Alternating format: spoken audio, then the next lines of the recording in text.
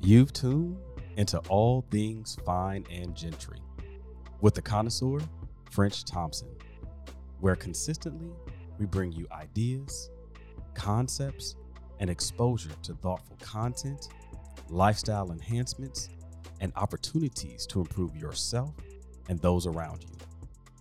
Thank you for tuning in and taking a listen to this week's episode.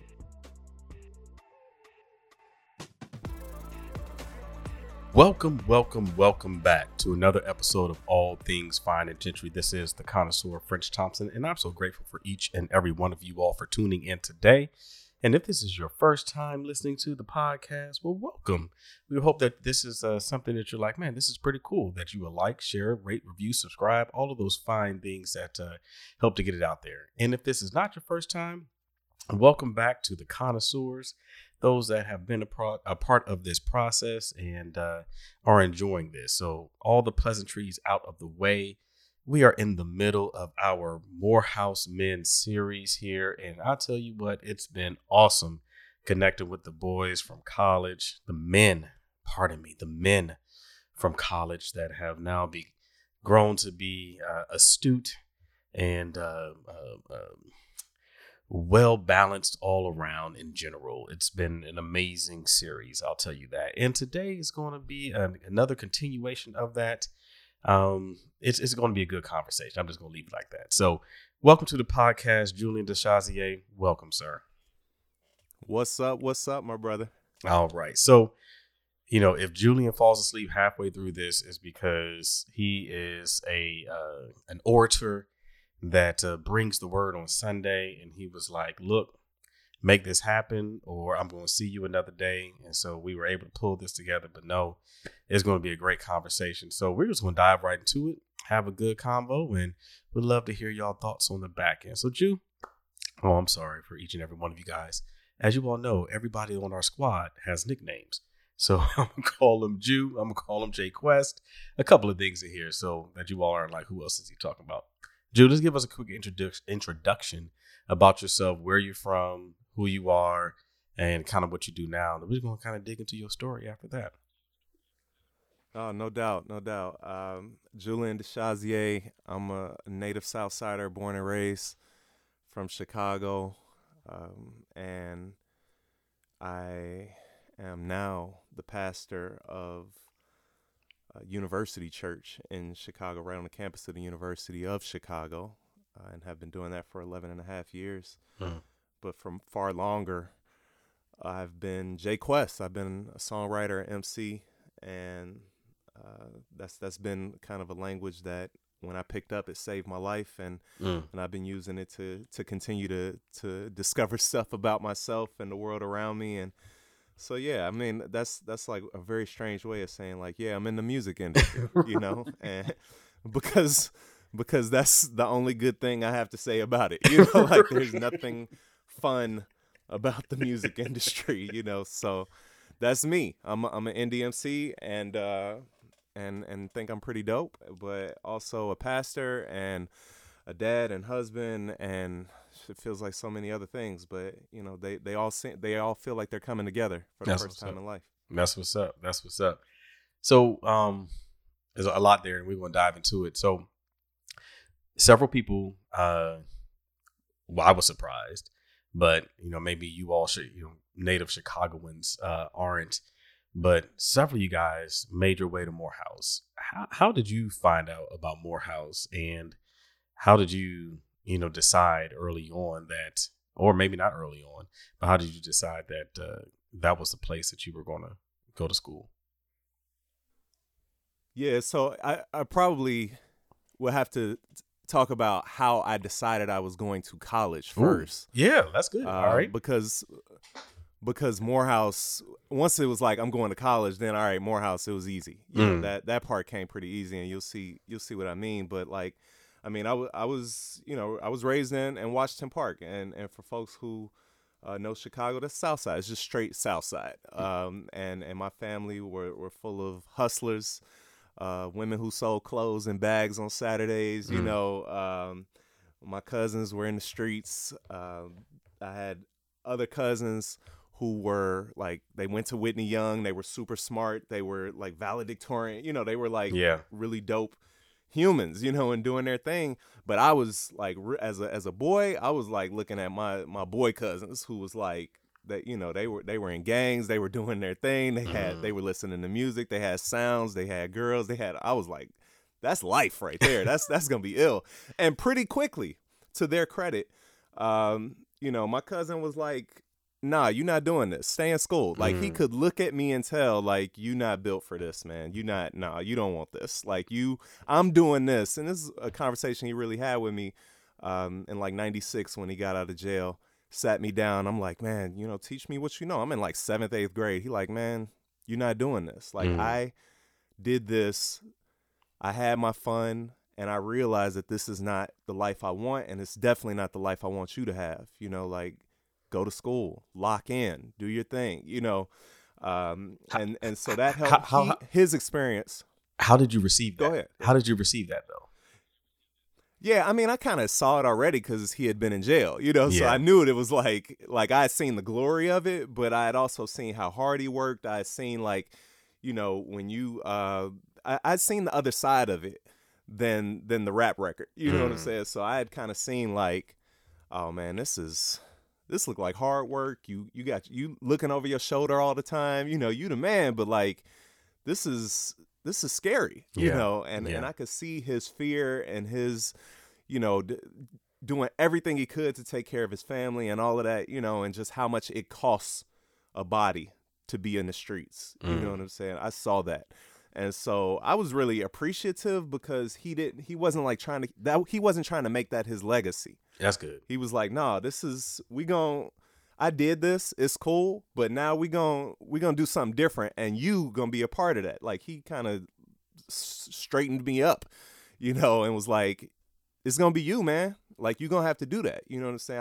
I was kind of like the next cousin up, and so that was right before I went into high school, man, and that was also around the time when like House Party 2 and Class Act and all, like, there were all these movies that were making college look awesome.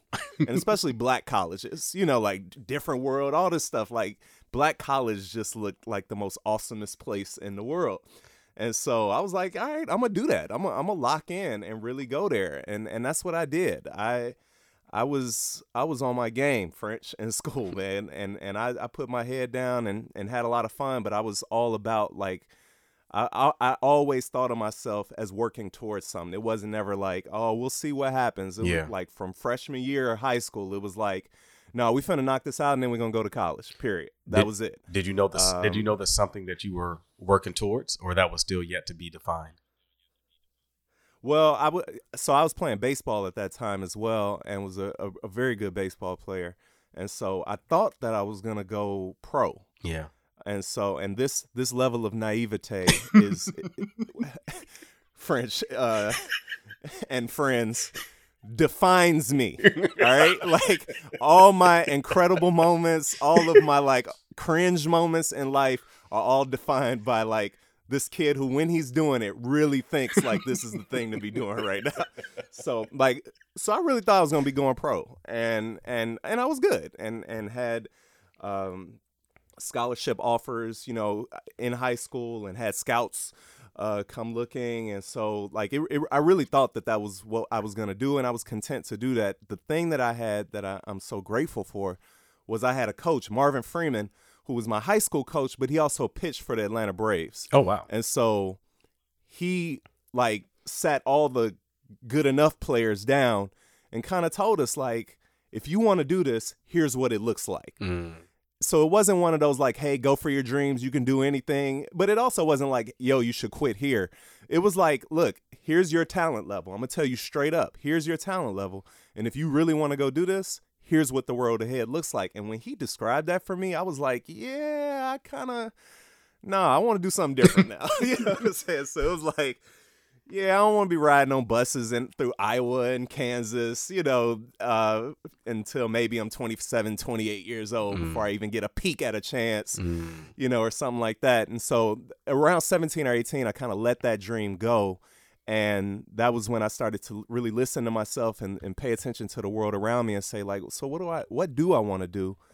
Like, how do I want to be in this world? And what gifts do I have that I might want to develop? Or like, what just feels like obvious that I would do, you know? And I had already had this real passion for people, like advocate for people, helping people, like the churches that had helped me and my family growing up when we were in need. Like that stuff changed me. You know, I would see a church come and give some money, and now we got groceries, or now we got the lights on again, or, you know, I would see that, and they weren't saying, oh, you got to join, or, you know, you got to talk about Jesus like we do. It was just like, no, we're a part of the community, so we're going to help you out, you know, and that really was sticking around with me even after baseball was gone. And so I knew that I wanted to be an advocate or helper for people. When I came to Morehouse, I thought I was going to be a lawyer. And again, naively, just didn't know what. Like, if you want to be a lawyer, you got to go to law school, and before you go to law school, you got to go to undergrad. Okay, so when they were like, "Oh, you got to declare a major," I'm like, I don't even know what law. I don't know. Right. What is, like, and there would be other people like, "Oh, political science." You know, I'm like, I don't even know what that is. I don't want to do that. I want to be a lawyer though. And so, yeah, law. And then somebody pulled me aside and was like, yeah, so don't say that no more. You sound real dumb when you say that. You know what I'm saying?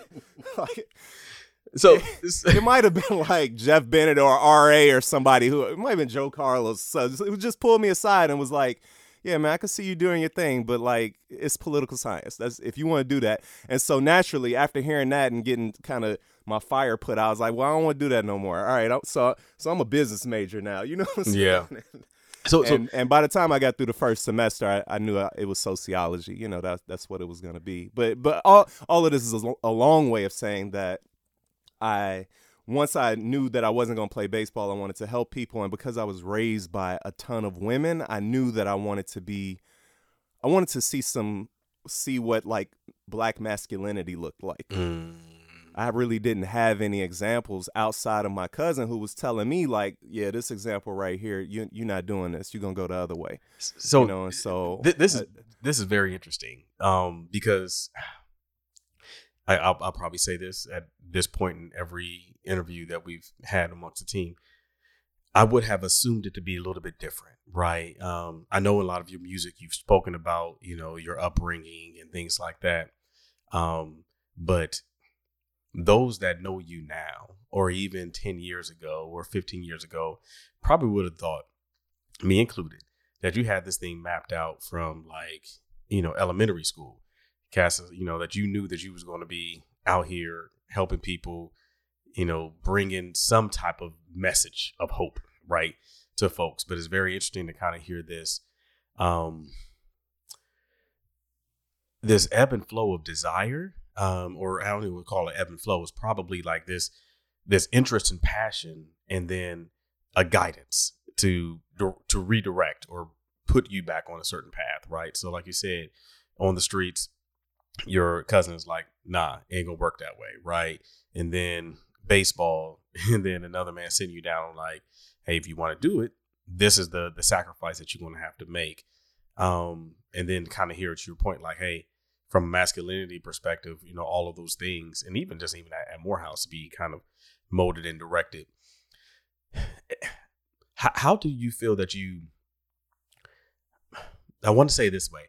Most men can't take hard correction, and not necessarily like a smack to the head or something like that, but more of oh, I know you got a dream, but here's a correction to what you think like you say your naivete. How do you feel that you actually received that and made something out of it, whereas many other men, boys, I would call it, take that and reject that? You know, what do you think was different about you in that? Just more of an open mind, or what? I have always been incredibly curious about the world, man. Like, I mean, you can call it being a nerd, but I'm gonna pick up I was 7, 6, 8 years old picking up encyclopedias and just like, oh, what's going on over there? What's this country? China? What they do over there? You know, like, that's just always been me. Or I watched a random black and white movie far longer than you need to, you know, or something like that. I'm just a very curious person. True. And always want random knowledge and just give me some trivia. You know, like that's just me. Nothing makes me smile like that. And so, like, when people put me on game, it feels like I'm getting like a key to life right now. That's good. Like I could pay through experience for this information, or like somebody who's been through it could sit me down and say, yo, here's how this works, you know, and here's what you got to look out for. And in each of the moments in my life where I've like really felt like I turned a corner, it was moments where people sat down and put me on game and were just like, this is what the streets is like. This is what professional baseball is like. This is what ministry is like. This is what college is like. This is what fatherhood, marriage, all of that. You know, like I can name those moments where people have just been like, listen, let me tell you. And I'll ask. Like, so nobody has to say like, oh, does he want the advice? Like, I'm Quest for a reason. Like, I'm always searching. That's good. I'm always looking. Like the cement is always wet with me, man. That's like, good. For real. I am always trying to figure it out. Sometimes to a fault, but I think, you know, trying to be what we might call a lifelong learner is just me. Like, I think I might know this, but I know somebody knows it better than me. That's good. Or I know somebody can show it to me in a way that will make me doper at it once I go and do it. And so I'm constantly behind the scenes. Like if I see somebody, this is funny. If I see somebody who's doing their thing in the city, I'll like call them or email them, like, yeah, you know, I'm this kid, you know, from who just saw you, thinks you're dope. Can we get some time together? You know, can I get an hour with you? That's how I met Jeremiah Wright. That's how our friendship formed and all of that. You know, like it's just me just reaching out and saying, hey, so you're like ridiculous with it. You know that, right? Like, but also like I think I kind of want to do some of the stuff you're doing. I feel myself called down your path. I'm wondering if you got any wisdom for me. You know, like that's me all the time. That's me all day, man. That's good. Ooh, all right. So you jumped ahead a little bit, but I'm gonna bounce back. So junior, senior year of high school, you're like, I'm not gonna go be a roadie going through, you know, AA, AAA, and all those types of things. And you are looking and deciding at school, right? So what does that look like, and how do you determine what you want to do or where you want to go? At that point, once I knew I wanted to go to college, like I said, because of some of the movies that I had seen, it feels weird to tell the story in retrospect, like media, the impact that media has had on me, but it's real. Like I never saw like Harvard and was like, man, I want to go there. Right. Like I would look at Harvard and be like, man, it looks super boring there. Like, you know, and so I was always just looking at like the fraternity life and other stuff and like, man, that looked like fun. Like that looks like when people say, oh, go to college, live your life, have fun, then, you know, grow up and be serious or whatever. Like, yeah, that's the path. So, and for me, I really like found Morehouse before I found any other place. That's good. One, because I, you know, was just around that age starting to get connected with my dad again. And so he actually took me to Morehouse once.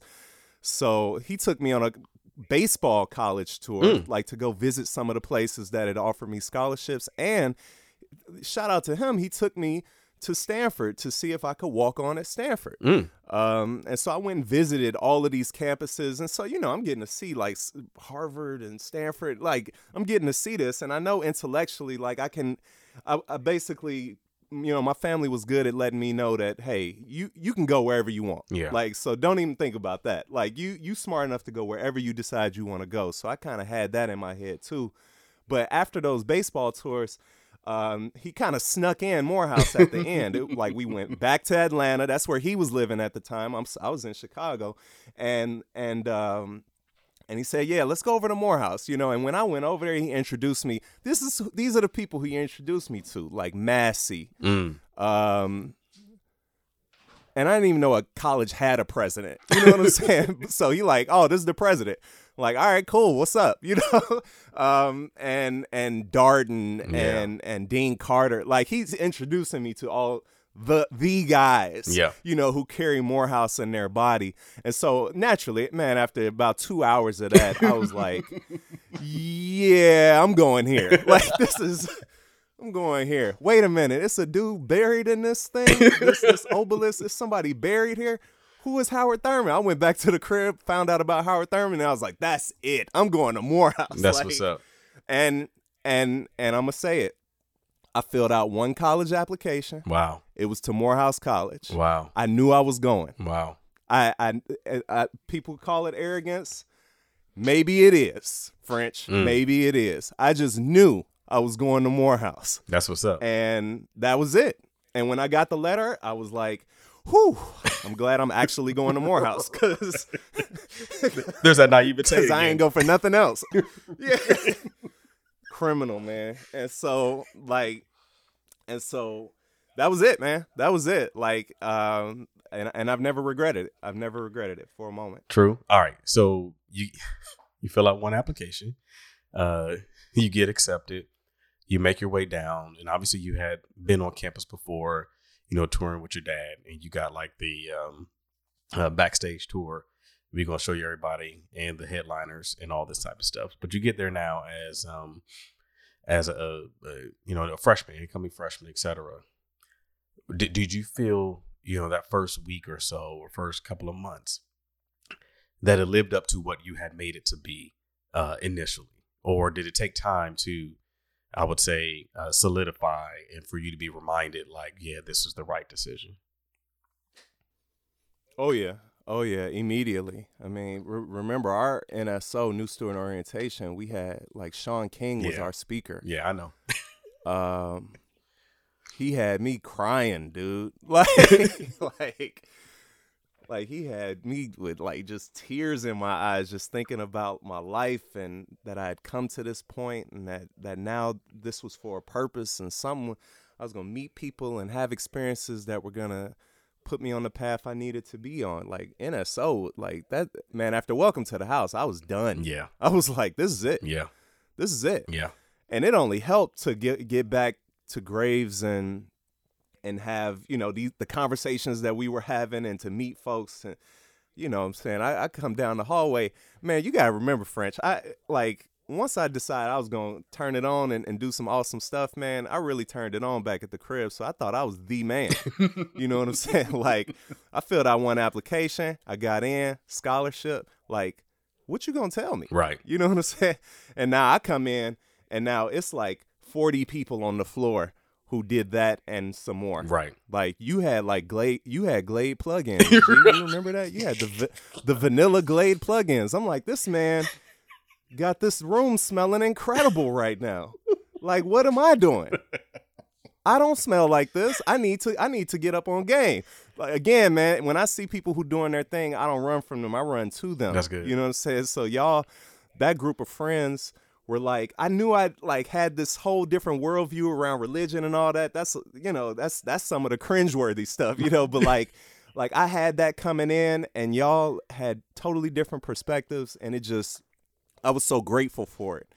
You know what I'm saying? I didn't want to hang out with preachers. Yeah. Because those conversations were boring. Yeah. Man, all they talked about was church. I don't know enough about church to want to talk about it all the time. I'm not curious enough about it. Not enough happens there for me to be all locked into it. But like y'all, with y'all, I could talk about this other love that I had that the church didn't even care about. You know what I'm saying? Like, oh, Jay-Z or Nas. Right. Here, let's have a real conversation. Did Jay-Z get Nas or not? You know what I'm saying? Like, and do that until 3 a.m. or talk about all these other things that really just like it. I mean, it just changed me. It was just amazing to be around y'all. I can't say enough how every day I would go back into my room and just thank God. Like, wow, this is like I'm getting all that I asked for. You know what I'm saying? I'm getting all that I asked for and more. It's so real because, and at times you forget about it, or it slips into the recesses of the brain. But every now and then, you connect with some folks, you talk about some things, or you see something posted and you realize the uniqueness and the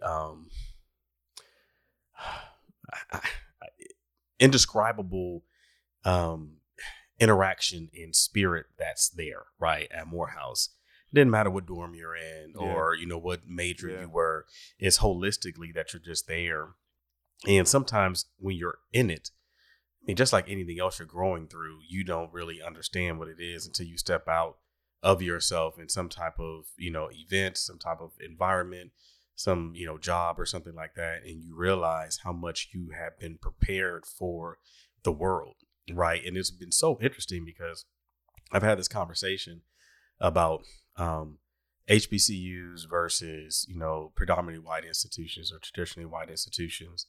And, you're not really prepared for the world, et cetera. But, I felt that, even after freshman year, I felt I could take on the world, and not from a not from a spirit of naivete or, arrogance. It was like, yo, they told me this is the things I need to do to be able to show up.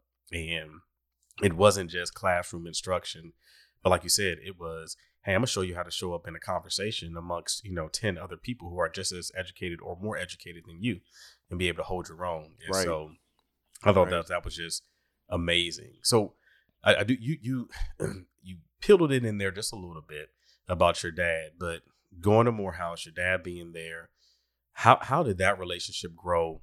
And also, you talked about the masculinity, right? As far as one of the things that you were desiring to get out of the experience. How did those two things, I guess, help to mature you through that process? And, even for us, like seeing you get closer to your dad over the years that we were there and even post-graduation, like, how was that? How did that provide you, I guess, the counterbalance that you were looking for of saying, hey, masculinity, fatherhood, all those types of things? But what was that like for you? Yeah, I'll say that then and now, I didn't think of it as like, oh, I didn't have a lot of men around, so now I need some men around. Yeah. Or I didn't have my dad around, so now I need my dad. It's always about like opportunities for me. And so it's like, oh, well, your dad's here now and you have an opportunity to get to know him, and vice versa. He has a chance to get to know you. Mm. And is that something you want? Because my mother, growing up, my mother it was never no bitterness. Yeah. She was always like, here's the reality, son. Like, some people, some people love each other forever and most people don't. And some people, before they stop liking each other, have a baby. Mm. That's the reality, and so he was never a deadbeat or nothing like that. He was,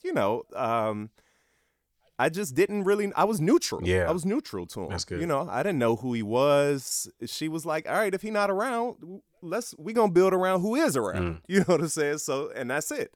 And so it was like, all right, he's there, and if you ever want to build with him, I'll give you his number, whatever, and so I think if I have to be honest, that the prospect of coming to Atlanta and getting a chance to meet this guy who was the other half of me was something that pulled me into Morehouse as well, and made me say, like, yeah, let's see what happens. Yeah. What could happen?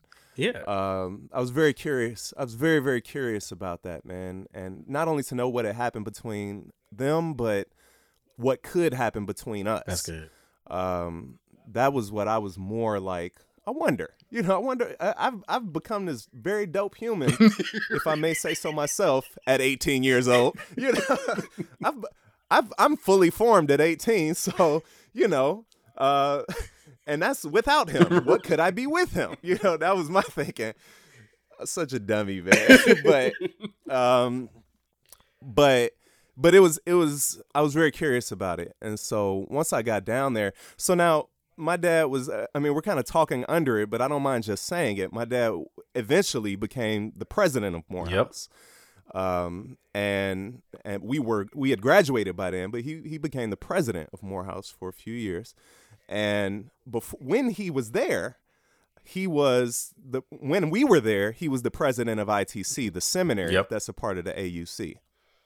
I didn't know what a seminary was or something, so I don't think I ever mentioned it to my friends because I didn't know what it was. It was like, there's that school over there. He's the president. Again, I didn't know colleges had presidents, so it was like, all right, he does something, and it's in religion, but it's like teaching, not preaching, but he preaches sometimes. I don't really know what's going on, but he down the street if we need him. That was kind of how it worked.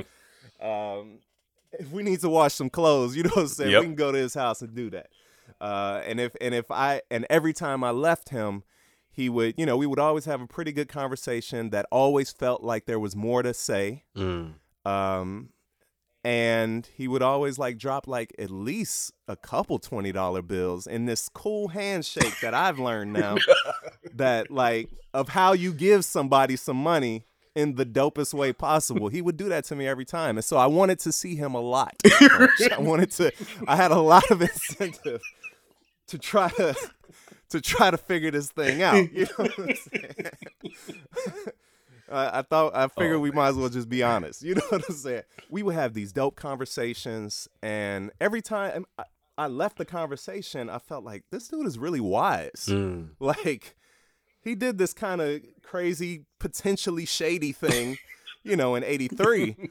But like, this is not matching up with the dude I'm talking to now, who is like always dropping dimes on me, is super supportive, is just like, so every conversation left me saying like, let's see. And then when we got down there, for real, probably like middle of the sophomore year, I just looked at him one day. We will never forget the conversation. I just said, what happened? Like, what happened?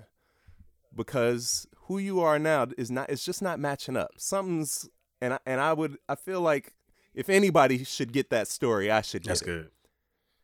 And he told it to me, and I left it still wanting to be part of that relationship. That's what's up. And still wanting to develop it and grow from it, and saw a lot of myself in some of the things that he did. And so it's been great to have that friendship and to have a dad, man, because that's not something, I can say that for probably the first 18 years of my life, I didn't have one. That's good. And now I definitely have one. And so that's been really dope to reconcile, and we're on that process every day, and yeah, there's a lot to that, but and a lot of ways in which Morehouse, I don't want to hijack your interview. No. This is it ain't. But this is good. Go ahead. I guess it's my interview, right? But I'll say it's one of the things about Morehouse that hurt me the most was that, like, I got not only to see all these different black people, that's what everybody says about a black college. Like, oh, it's dope to meet all these different black people. I got to meet like upper class. I got to meet rich black folks. Yeah. Folks who go to Martha's Vineyard and this thing called Jack and Jill, which I had never heard of. Neither did I. And was like, I had started to make some connections with my dad, and who's a part of that life, Boulay, all that kind of stuff, and I started to build some resentment, man. I ain't gonna lie. Like, I started to see how folks acted, how they acted with one another versus how they acted when they knew that you weren't a part of that group. Come on. And I started to say, like, man, no matter what happens, I always want the money that they have and the access that they have, but I'm never going to act like that. That's good. I'm never going to treat my people like that. You know what I'm saying? And that's just my perspective from afar. So folks who were a part of that, are like, no, we're not like that. Yeah, well, that was my experience. You know what I'm saying? That was my experience. You know Jay better than to know that I'm not judging you right now. I'm just telling you that was my experience, and that like that experience hurt a lot of people who were middle class, lower class, where I was, and scrounging to make it.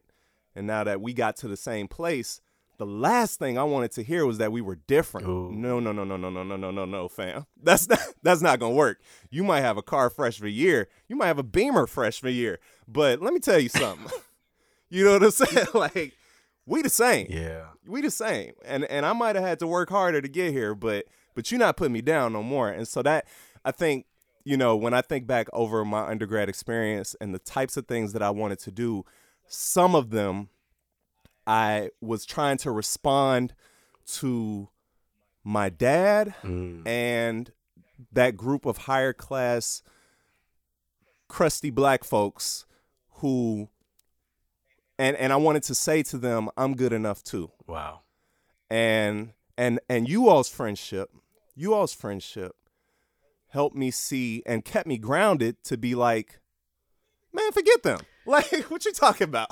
Like we good. What are you talking about? And that's how I felt all the time. Like, no, I'm definitely good enough. Wow. I'm definitely good enough. This is so good, right? Because I mean, it's a part of it that has not yet been discussed on the podcast, not only in this series, but I will say amongst a lot of the other interviews, right, of the social economic strata in the Black community, and at times how we perpetuate some of the same things that we want to say we fight against, right? And that is a struggle, especially when you go to a place like Morehouse, where you are around folks that, like you said, got cars freshman year, luxury cars freshman year, senator sons and, and daughters at Spelman of senators, right? And Congress people and judges and all these types of things. And, understanding that, hey, there is this great neutralizer, there's a great equalizer, that we are now here on campus, going through NSO, waking up by the bell, like all these things. And we all have to kind of matriculate through it and be successful and make something of ourselves from it. And, most do, some don't, but that's just a part of it. And so that's really good. I want to dig into that a little bit later at some other, quest to quest part 2 on that, but that's good. All right. So, what you do after Morehouse, right? So you got your major, you decide what you want to do. There's a whole bunch of stuff that happens at the house that we all experience and things like that. But you graduate, you got the stronger relationship with your dad. You kind of seen some of the things you want to do. Like, what happens after? I know, right? Because I'm like a sociology major, and I have. Speaking of naive, right? Like, I'm like. And I realized, like, oh, if you want to do something with a sociology degree, you can go to school somewhere, right. And become a teacher, and you can teach sociology, and that path for me was just like, it didn't bring me alive. I really respected folks who did it, but it wasn't a path that felt like it was for me. And so I kind of had two things in mind. One was like, I'm gonna go to seminary now and start thinking about what ministry might look like. I at this point, 22 years old, I know, like, this public speaking thing will not be difficult for me. Like, I know I can do this, and can make a living of it and like doing it. And so that was like, all right, that's a potential. I still didn't like preachers. I still don't. And so it was like, well, I don't, am I going to even want to be around the field that I love so much? Like, I didn't know that. And so I really started thinking a lot more about music. I was developing this skill, but it was still kind of a hobby. And around senior year, I was just like, I'm going to start seeing what this could be. Like, I'm going to try to make a project and put it out. And so I put out 2020, and it has some good records that got a really strong response in Atlanta, man, that people were like, yo, like, you can rap, like, let's go, to say. Got a manager, started really like doing gigs and stuff like that. And this is while school is going on. And so I would, when it came crunch time, like around spring semester, I had applied to Harvard and Emory divinity schools. And so it's like, all right, I'll stay in Atlanta or I'll go up to Harvard. Harvard's just kind of a name that was there. There was nothing compelling about it. It was just like Harvard, right? Where else you gonna go, right? Stuff like that. And so I wasn't really moved by that, but I had gotten into both. And really, it was a conversation with somebody on the yard. I was telling them the options, kind of this conversation, and they were like, "Dude, you should go for it. Like, Harvard's gonna be there. They've been there since the 1600s. Right. They ain't going nowhere. Right. You know what I'm saying? Like." But if this window feels open on music to BJ Quest, like, go for it, man. And shoot, come on, man. That's all I needed to hear. Like, let's go. What's gonna happen? Who knows? Let's figure it out, And so that was it. At that point, I called Harvard and Emory. I said, can I wait a year? Can I defer? And they were like, yeah, go for it. And so, after I graduated, I started performing. I was going hard. And for a couple years, you know, we did in a couple years, we did a couple hundred shows, Nice. man. We were performing, touring, going everywhere. It was going well, man, but I just didn't know what next looked That's like. good. You know, like it was, and I didn't really have anybody at that point to put me on game to say, if you want this is what it's going to look like. Wow. And so I kept doing it, but I also got home and did a gig at home and met a pastor, Ozzie Smith, who was also a professional saxophone player and a pastor. And growing up, this is another long story of how I kind of left the church where I grew up. But I had always believed that you could only do one or the other. Okay. Like you can do music or you can do ministry. Yeah. You know, and I had kind of chosen ministry. And then at, you know, senior year, I chose music. I said, all right, we're going to do music. So I figured I was giving up any idea of or thought of doing ministry. And I met him and saw him like preach and then play the saxophone. And he was somebody who, you know, Frenchman, you meet some people who sometimes it just feels like you're just being pulled towards That's them. good. Yeah. It's like, get to know this person. Like they could be in the middle of talking and you're just looking like, meet this person, say something to them, you know, or maybe that's just me, man. Maybe I'm just describing something that for me has been in my body. Like it's the feeling I've known in my body more than any other feeling. Like just go talk to them. I don't know what's going to happen, but just go. And that's what I did with him. And he said, yeah, you know, I'd love to talk to you about it. Yeah, I do both. I love both. And if you want to come here, work with our teenagers, you know what I'm saying? Come work with them. So I became like their teen pastor. And then after a year, he was like, well, you should go to seminary because you got a talent for this. And if you want to do this, that's got to be the next step. And so I was like, all right, well, how much does it cost? Don't worry about it. You're going to work for us. We're going to pay for seminary. And that's what happened. Covenant United Church paid for me to go to seminary. I was their teen pastor. And I haven't been the same since, man. Like I went to the University of Chicago for seminary. And as I was graduating, there was a church that was on the corner that I had walked past 1,000 times. And that they came to the school and said, hey, we're looking for somebody to be our pastor. You know, we're an arts church. We're a justice church. Like the way that they talked about religion was very different than I had heard coming up. And I was very interested by that. And so I just went over there, had a conversation with them, and I've been pastoring that church for 11 and a half years now. So this is interesting. So looking at this arc, right, of, you know, pre-college all the way through, right? And just from my own perspective and knowledge of knowing you, it has always seemed to me that one, you had a way with words and you had a passion to communicate. Do you feel that where do you feel that came from? Right. I mean, was it just something that was innate in you or nurtured? It was a defense mechanism. Okay. Yeah, I'd had a really tough childhood, man. You know, my mother went through a marriage that failed spectacularly, and left a lot of carnage in its wake, man. And so our family, in a lot of ways, had been torn apart, and I didn't want to talk about how I felt. I didn't want to talk about me at all. I just wanted to put my head down, do my thing, and if I had gifts to share with the world, just share them and keep it moving. I had kind of made a decision at like 14, 15. I was never going to talk about myself. Wow. Like I didn't need to talk about it. I had made it through it, you know? And so the opportunity to talk about Jesus or the state of the community in the world was like, yes, we can talk about those forever and never need to talk about me. You know what I'm saying? So I came in as you know, as a freshman, on fire to talk about religion and all this other kind of stuff I ain't know nothing about. And never was like, let's talk about what's going on with me. I was glad to sit down. Oh, you got something going on? All right, let's chop it up. You know what I'm saying? So I quickly became a spiritual advisor.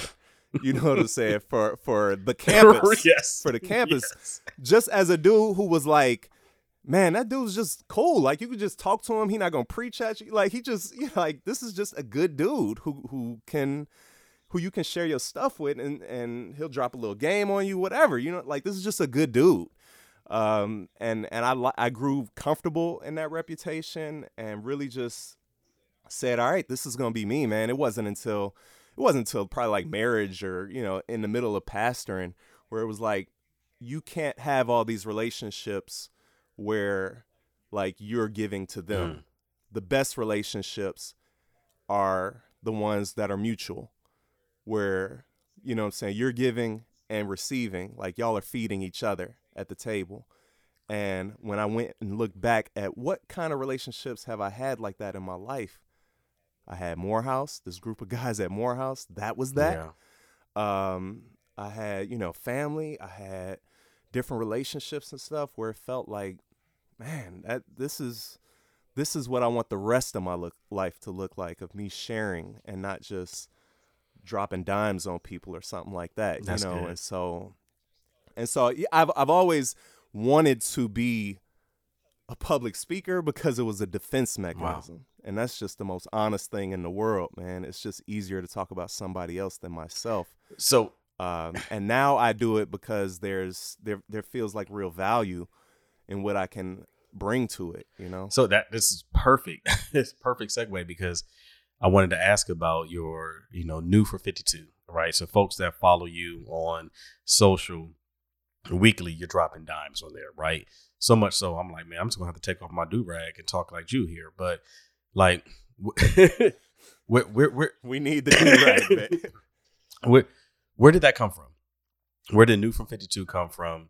And, I don't want to say what's the vision with it, but how did you feel that, hey, now I need to say this, and not just on a Sunday morning from the platform? Yeah, most of the things that I try are, and I really say try instead of do, because I just notice stuff, and I'll notice it and then be like, so what's possible here? What can we do here because of this? And one of the things that I noticed is that nobody really listens to 45-minute sermons anymore. Or 20-minute sermons, or 10-minute sermons, or, or any sermons, if they feel like they're being preached at. Good. But people all day are like on the internet and like grasping towards people who they feel like they can talk to, who feel accessible to them, who they feel like they can be in relationship with. Like, I was just watching that in myself or seeing it in just the behavior of social media. And so I was just like, well, if I think I have something interesting to say about religion and this project called life, this experiment that we're all engaging in, then how would I share that with folks in a way that is how people receive stuff right now? And almost instantly it was like, oh, well, you can do records, which I'm still doing. And if you're going to do music, cool. There's a way to do that. And then if you're going to speak to people, you're going to have to do something different. And so I'm just trying this of just like, and it started kind of as like, I'm going to take 5 minutes that didn't make it into my sermon on Sunday. And then just do it here. And people started responding to it. And I was like, well, I'm going to get them something different from the sermon. This is going to be like advice I give myself. Yeah. It's going to be kind of like my journal out loud. It's going to be my experience of living and questioning and noticing different kinds of things. Like the last thing I want to feel like or come off as is like the wise old man who knows everything. Like, listen to me and you're going to get your life together. It's more like, yo, every week, that's why it's New 52. It's like every week we're going to get another thing to think about and maybe try this week. And if we try it at the end, we might find ourselves in a place we weren't before. We might find ourselves grown up a little bit more, feeling a little bit more mature, capable for the world around us. That's all I try to do, man. It's more for me than anything else. And I try to do it, I keep it spontaneous so that it doesn't need to be polished. It can just be authentic. Like, just me share a story, drop something and go, that's good. And that's it. That's good.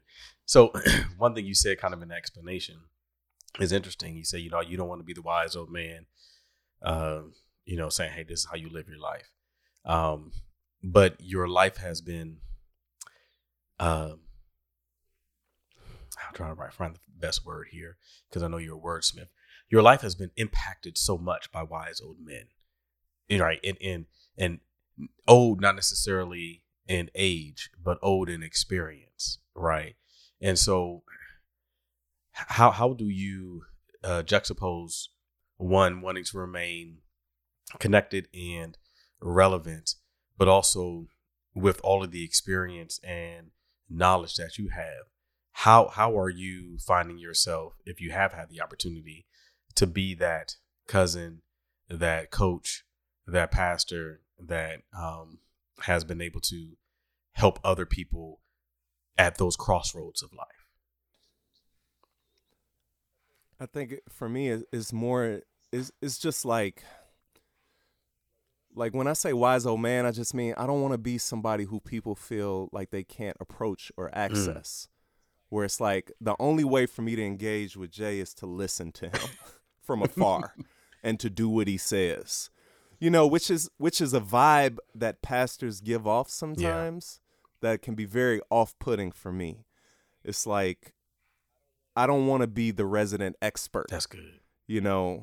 I want to be somebody who when you listen to me, you feel like he's on the journey with me, and he's paying attention in a different kind of way. So I want to kind of hear his insights on this thing. But ultimately, he and I are in this together. Yeah. He's no better than me. He's not, it's authentic. What you hear on Sunday is the same thing you hear on Monday is the same thing you hear right now. These are all just extensions of my voice, and so I've been searching my whole life to try to just find my voice and find spaces where that voice can thrive. That's good. That's it. Like, instead of getting in a space where it's like, oh, your voice needs to be this in order for you to thrive, or you need to do it like this in order to thrive. And like, no, I need to be in a space where I can be me and thrive, because if I can't be me, then no matter how much success I get, I can switch up how I do my videos and get the likes cracking. Yeah. You know what I'm saying? Get the computers puting. You feel me? But as soon as that happens, now I have to be that. And now, okay, I might get a little bit more paper on the side for doing this and that or whatever, but now I'm miserable because I'm not me. I have fought to be me, French. And so I'm just trying to keep that. And I feel like if I have anything to offer in the journey, I'm glad to do that, whether it's at the church, on the record, on social media, whatever. You know what I'm saying? In person, let's go. That's good. I got a lot more, but this you put a bow on it. Y'all fellas are good at putting bows on things here. Hey, French man, let me say this: do not put an outro that is not Jay Quest music. You feel me? Because you already introed with that royalty-free salsa music, trap salsa that you had there, and if you go out, and it ain't a Jay Quest record, man. We gonna have problems. That's all I'm one of my favorite ones from Lemonade. So when I do, that's all I'm gonna say. When I do the post edit, when I put the outro, y'all gonna hear something from Lemonade, which y'all is available on all your streaming platforms that one can download there. That's it. That's it. So question. My last question here. What's next, right? As you said, you are, have fought so hard to have your voice, right? And to be authentically you and be able to connect and share, right? And have made this evolution to being able to not just talk about other things, but also talk about yourself. What's next for Quest? Yeah, I think in some ways I feel like the amount that I'm talking right now and sharing my words is as much as I want to. And so I'll keep doing that, but I want to put more records out. Like I feel like I got some heat out True. here that people need to hear, and that people are starting to get to know me from only one side. Like, no, you got to get to know Quest. You know what I'm saying? So I feel like that's going to come pretty soon. I had a very interesting experience, which I'll try to keep to 30 seconds here. the show 61st Street, which is on AMC, as we're talking, shot in Chicago. A great friend is the executive producer, and so I had an opportunity to go into the writer's room and help them think about a particular plot line. And I've just been released from the NDA now that the show is out, so I can actually say this out loud. But so I was in the writer's room, I was helping them, and when I was in there, and you know, Clark and Will are brilliant writers and stuff, and so I'd already had a sense of it. But when I was in there, I was like, man, this is really interesting. Like this kind of story, being able to do the storytelling in this way, because I'm a storyteller in different kinds of ways, but that lit a fire in me. So I'm not gonna say, oh, what's next is a TV show. Like, no, but what's next is me exploring that a little more. I'm getting pulled towards people who I'm seeing doing their thing, including Clark and Will, you know, and to have conversations with them and to say like, yo, if I wanted to do this, what talk to me here. You know what I'm saying? What's going on? You know, so that again, somebody wise can drop some game on me. So I'm kind of at that space with writing and that kind of media. And I wonder what's there. I'm just wondering, man. My whole life is just about like, It's like the emoji in real life, like color and everything. I'm as yellow as that thing too. And so like, that's my life, that emoji. And so I'm kind of there, but it's definitely going to be a lot more music and continue to try to grow the base and the folks who are listening and already experiencing me already. And so if you're listening to this and you're like, man, this is a good dude, like, thank you. Share it with somebody, would you, please? Exactly. Appreciate you. I need you. And I'm not buying followers because you know that's what people do, right? If I get, I'm not buying likes. Person, I'm not doing it. If I get one more person tag me on something talking about, you know, I can grow your followers. I'm like, look, I got the 352 I got now. That's what I got. You get what you get, and it grows how it grows when you try your best, man. But I've seen it because I know a lot of MCs in Chicago too who are doing their thing in music, and they're miserable. Yeah. Like once you get there, there's no escape. Like you have to live up to that. That's who you are now. And so it becomes this kind of inescapable wheel of doom and success. And so, or maybe I'm afraid of success because then I'll become a Jack and Jill Negro too. You know, I don't know. You know what I'm saying? But we gonna figure this thing out together. And I love all of y'all. And if you got a way where you can put me on game because I just said something ignorant, hit me up. Let's talk. Like, for real. Because I love you. And I promise you, whatever you get from me, I'm getting more from you. I promise you that. Thank you, Jew. This was awesome. I appreciate it. Thank you, sir. I love you, man. You too. All right. If people want to get in touch with you, right? People want to follow you, want to get on game, how can they connect? Pure Quest, Pure K West, and J Quest is J.KWEST. On all the social media things. I'm also part of the group Verbal Quest. When Breathe Easy decides to jump in, then we become Verbal Quest, and we put out an album and a short film last year that I would give to my kids, Love Quest, and I would say to them, this is your dad trying his best. This is what that sounds like. Up. I would give him Lemonade and say, this is what his best at that moment sounds like. So I'm proud of those projects. I think you'll get a lot out of them. And, I appreciate it. That's what's up. Well, we thank each and every one of you all for tuning in today and listening to this episode. I hope that you all had such a great time, just like I did. I'm over here wheezing a little bit because I'm laughing so hard. We appreciate Jew and all of the Morehouse men that have been a part of this series. There's going to be a part 2 of this when we all congeal together down at Morehouse. We going live with it. It's going to be unabridged, unedited. We just going to sit around and live at homecoming. We going live at homecoming. Yes. Oh boy. Oh boy. Exactly right. So we're going to have some good times down there. So I know you all are looking forward to more of these conversations and even more unpolished. ones that we go from there. So I appreciate each and every one of you all. Again, if this is your first time tuning in, we'd love for you to like, share, subscribe, rate, review, follow. All of those things helps us to know that you're liking the content, but also sharing it is caring. Additionally, beyond that, we're going to have a nice little extended outro here. So I want you all to enjoy the music. He already told you this is from his album Lemonade. I ain't going to tell y'all which one it is yet because I have like all the tracks I love. I'm probably going to play 15 years ago, but because of that the beat just hit on there. But we're going to go from there. And I thank you all for tuning in, and we will see you all after a while.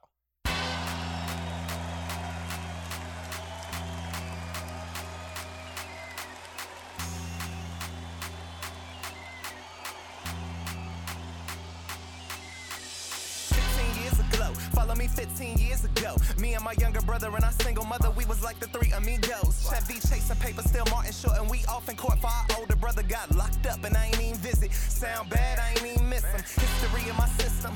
Jim Crow on they program. My pops down in Atlanta. My mom told me don't get mad. That's how it is with Chicken Man. Get chicken handed, you'll understand yourself. Trust in God's plan. God's plan ain't our plan. Our plans got stars in them, flies on them, pies in them. Turn around, ink stars on them. Turn around, throw flowers on them. Turn around, no power in them, no votes. So feel my boats, feel my joke. I'ma be an AC to the coroner to feel my pulse. Man, he dead, he killing it. Southside and we still in this. Lot in common with Michael Brown. I thank God I'm still in this. Life can happen so quick, and if you black then it's half that. So what the why would I trip? I ain't over it, I'm just past that. 15 years ago, 15 years ago, 15 years ago, 15 years ago, 15 years ago, 15 years ago, 15 years ago, 15 years ago. Light skin, curly hair, that was all I wanted.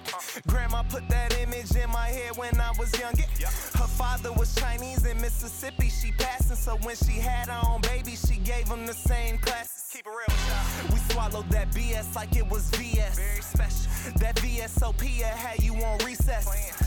My uncle was alcoholic, he told me don't ever drink when you lonely, you make that bottle your homie. True.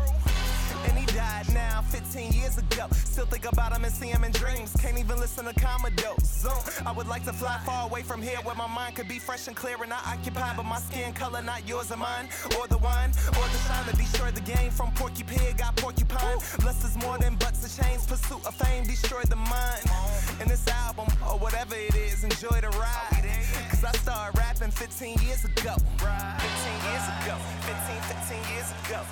15 years ago, 15 years ago, 15 years ago, 15 years ago, 15 years ago, 15 years ago,